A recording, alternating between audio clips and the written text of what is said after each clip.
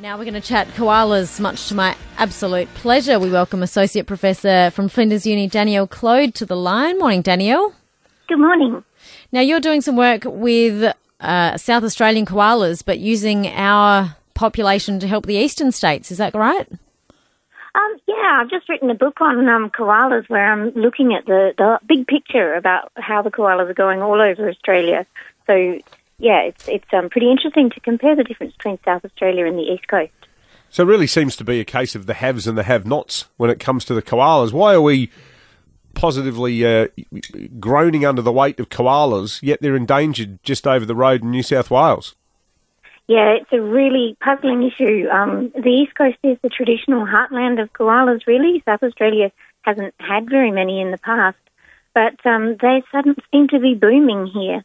So one of the reasons is that they don't have the same disease burden as the East Coast koalas, so they get koala AIDS and chlamydia on the East Coast, which is a big problem for the local population. But they've escaped that. They've largely escaped that here, have they, Danielle? Yeah, on Kangaroo Island, that population didn't have chlamydia.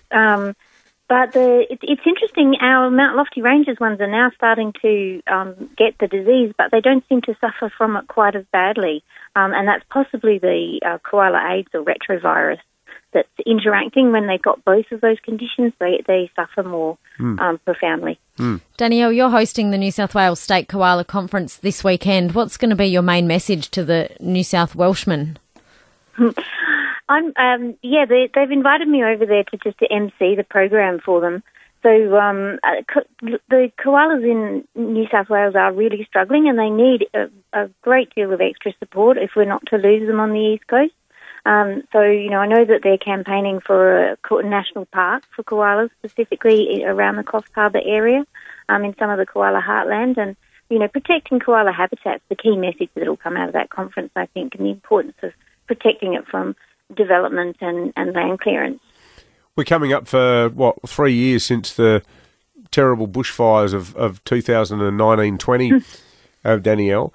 Have you got any sort of sense of, clearly the impact at the time was huge on Kangaroo Island for the koala population. Has it made a bit of a bounce back since then?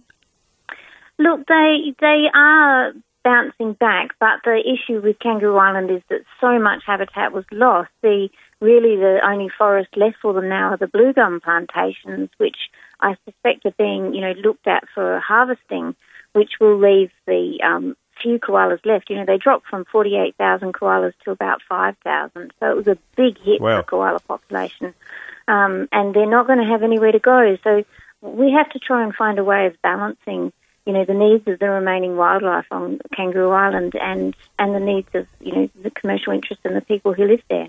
Because I suppose, pretty much half the island was burnt, and all the really dense wooded trees in Flinders Chase would have been the ones they were most reliant on, wouldn't they? That's right. Most of the koalas were in the Flinders Chase, and that's their natural habitat, but now they're probably more dependent on the blue gums that are remaining, which are an introduced tree. Planted for timber, so but it's also good koala habitat. Yeah. Excellent stuff. Associate Professor Danielle Clode from the excellent Flinders University, off to the Koala Conference in Coffs Harbour. Love a good news animal story for SA. It's nice when we trump the eastern states at something, but hopefully we can help them out in a nice roundabout way. I can remember in the lead-up to the KI fires, there was talk about how the koala population on KI was getting so massive that they might have actually needed to talk about culling them, which would have been a very hard sell for whoever was advocating it.